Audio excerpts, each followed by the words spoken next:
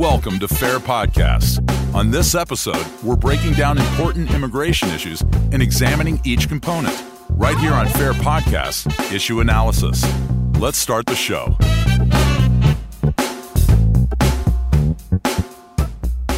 Welcome to another Fair Podcast. Today we'll be talking about the debate surrounding immigration terminology. My name is Spencer Raley, and today I'm with Research Associate Casey Ryan to talk about the new Fair issue brief titled, Why Illegal Alien is the Correct Term. Casey, thank you for joining me. Thanks for having me. Talk about perfect timing with this issue brief. Almost immediately after Fair released this study, Attorney General Jeff Sessions came out and announced that the DOJ should refer to those who are in the United States without authorization as illegal aliens, not undocumented immigrants or any other more politically correct term. So Casey, why is terminology such a big deal?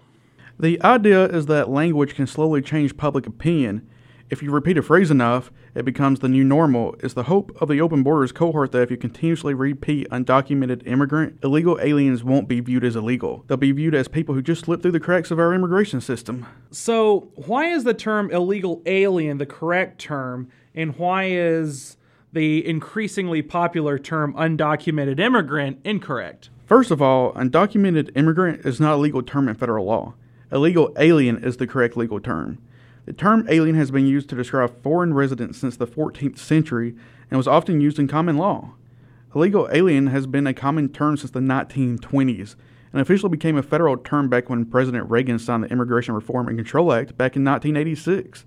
Regardless of intent, the term undocumented immigrant is incorrect on its face because illegal aliens are foreigners, i.e. aliens, who are unlawfully present in the United States, i.e. illegal. So if the term alien has been used to describe foreigners for centuries, how and why do these more recent alternative terms become so commonly used?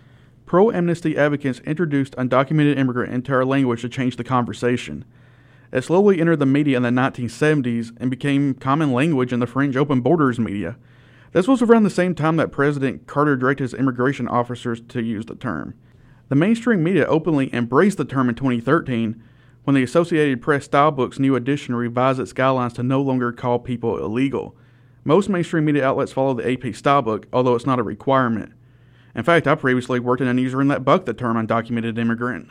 So with all this going on, what must be done for those that support enforcing our immigration laws to start winning the terminology debate on this issue?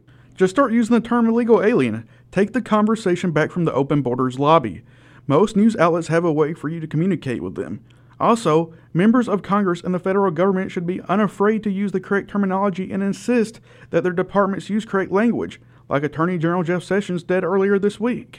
Well, words and terminology definitely matter. They subtly influence how we perceive an issue, which is why the Open Borders proponents spend so much time and money trying to change the perception of illegal immigration by controlling the terminology.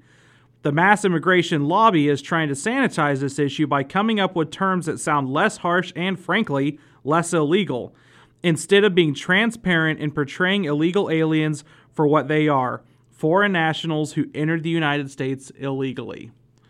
All right, that's it for this podcast. Casey, thanks for joining us today. Thanks for having me on. That's all for this episode of Fair Podcasts. Be sure to click the subscribe button and head over to fairus.org to contact us through email or Twitter at Fair Immigration to keep you up to date on the latest immigration update and reports. That's fairus.org.